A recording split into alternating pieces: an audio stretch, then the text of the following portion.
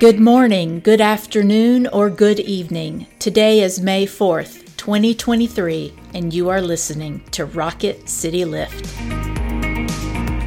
Hi everyone, welcome to Rocket City Lift. I'm Tara Bulger and I have a guest joining us today. Brett is out on parental leave. He's got a new baby at home, their first little baby Evie, and so he'll be with her. But I am coming to you today with my oldest daughter, Hannon Bulger, who is 18. She's everything good in the world and she's going to be my guest today. Hannon, how are you doing? I'm good. How are you? I'm doing good. I'm really glad to have you here. I'm a little worried, though. It's the first time I've recorded the podcast, so I'm afraid there are going to be a gajillion technical difficulties. I think it'll be okay. Okay. Thank you for that. So one of the questions Brett and I like to ask each other is, where have you seen the Holy Spirit at work? I think for me, it's definitely in Brett and Allie's baby Evie, because babies are such a gift from God, and especially Evie. She's so perfect. Yeah, she's got all that thick, dark hair. She's pretty great. Yes. Well, it's kind of similarly, I'll tell you the thing that made me think of like the Holy Spirit at work in the world is last night, the four of us were in our house at home, and you and Ryan made me laugh so much. And I think that like finding delight in someone and just sharing a good belly laugh together is always the work of the Holy Spirit. For sure. So that was it for me. Well, before we get started, Hannah, would you mind leading us in prayer? Yes, of course. Let us pray. Gracious God, forgive us where we have gone astray. By your Holy Spirit, allow us to do good and increase it even more.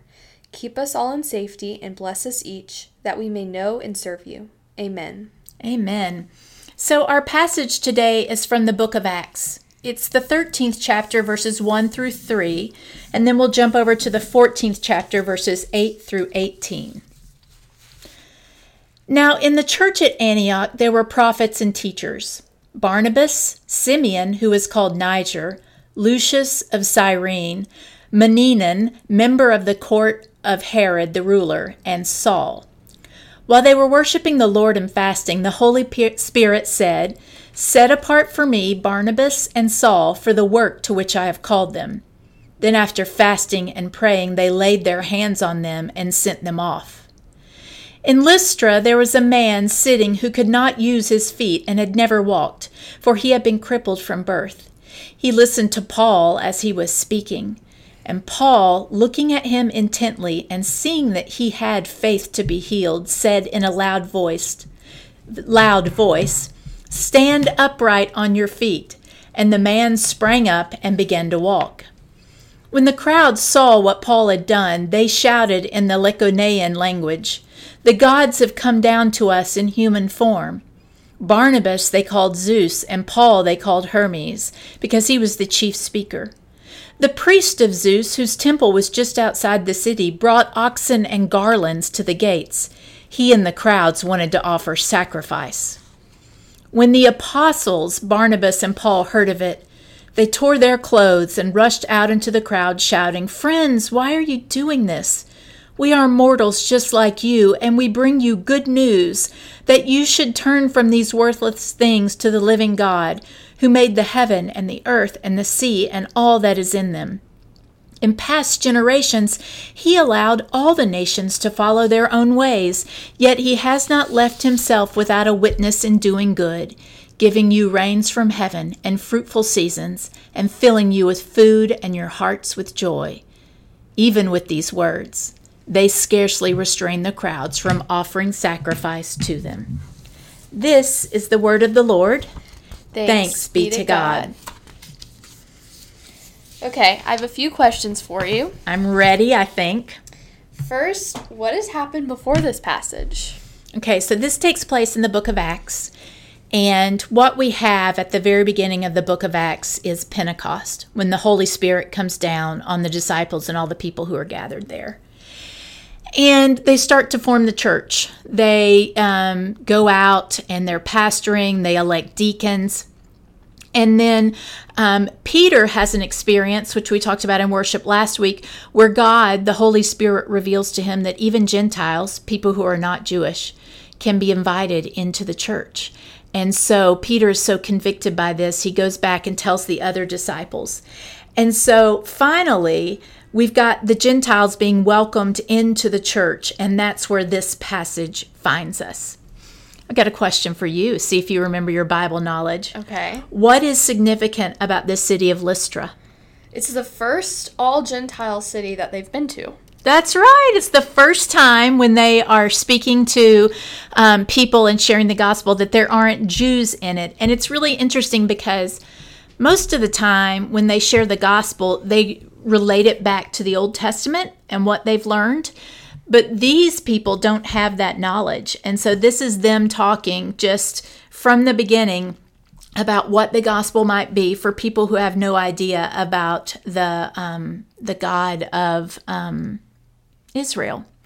So they share this sermon with them, really, and they relate it to all of the goodness that they see in their life and in the natural world. And Paul and Barnabas are saying, look, this is God. This is what this is.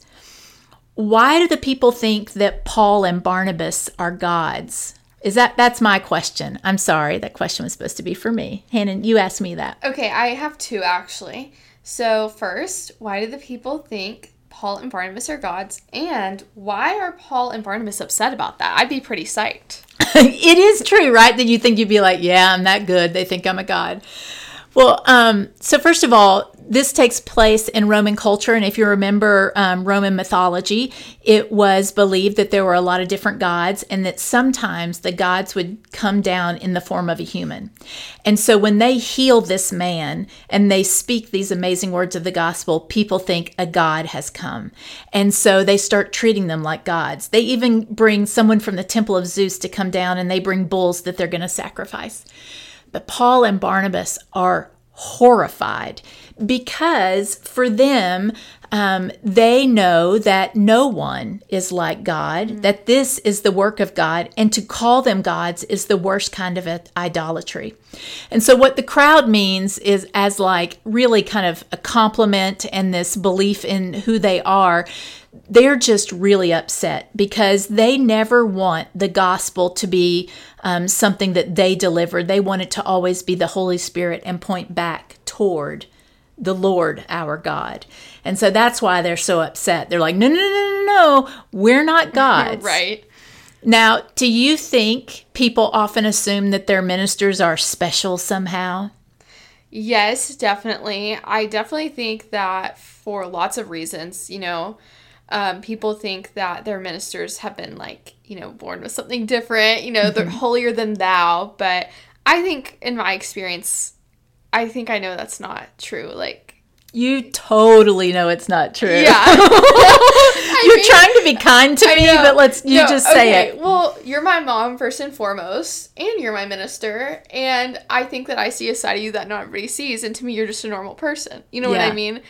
And I think that, it's pretty unrealistic to hold ministers to some sort of expectation that you wouldn't hold a normal person to because their gift happens to be in the church. Yeah.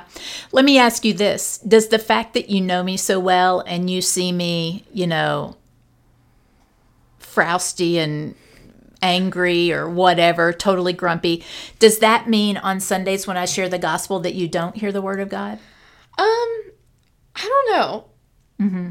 You don't know any other way. Right. I don't know any other way, but I still get a lot out of church. But I just don't know what it would be like if I heard somebody else preach, Right. But I think the fact that I know I can't hold any minister to some sort of crazy expectation, I think I get as much out of it. I think ministers do have to be held to a standard in that they should at least be trying to live in the Christian way. Do you know what I mean? Right. That's their job. But they're not I think perfect. You should hold them to what their job is. Mm-hmm. But I don't think you should expect them to make the right decision every time or, expect them to, just be I don't know, I was about to say like a priest, but kind of defeats the whole point. Since I've got you here. Okay.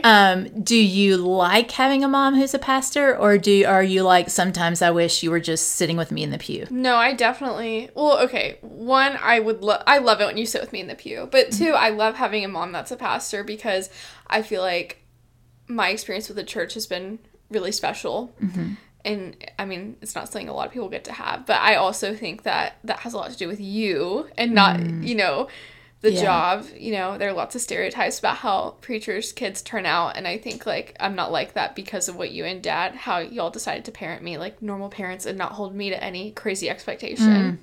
Is there any chance you're going to become a minister? No. Sorry. Why not? Well, it's the same reason, like, doctors' kids never become doctors. You know what I mean? I see the good, the bad, and the ugly. Yeah, I guess so. You know all of it. Right. But you never know. No, I know. You never know if God will call you. He doesn't want to call me. He better not call me. You know, I'm pretty sure I've said those same words myself. I'm going to hang up the phone. Hannon, thank you so much for joining us and talking about this passage and talking about imperfect preachers. Would you mind closing us out with a quote? For sure. Author Henry Blackaby writes, "Will God ever ask you to do something you are not able to do? The answer is yes, all the time. It must be that way, for God's glory and kingdom. If we function according to our ability alone, we get the glory. If we function according to the power of the Spirit within us, God gets the glory. He wants to reveal himself to a watching world." Oh my gosh. Like, I did not know we were going to talk about you being a minister and then to have your next thing. Will God ever ask you to do something that you're not able to do? Yes. I didn't know. Hey, thank you so much for joining us, friends. Hannon will be back with me. Brett is on leave this time for about 4 weeks, and so she's going to be my special guest. You can't get rid of me. I can't, like I would ever. No, the podcast listens are about to drop. We'll track it on a spreadsheet. Did we get fewer listeners? Yeah. But thank you so much for joining us, and we hope you'll join us again next week. And now, friends, as you go about your day, may the Lord bless you and keep you. May the Lord make his face to shine upon you and be gracious unto you. May the Lord lift up his countenance upon you and give you peace, both now and in the life everlasting. Amen.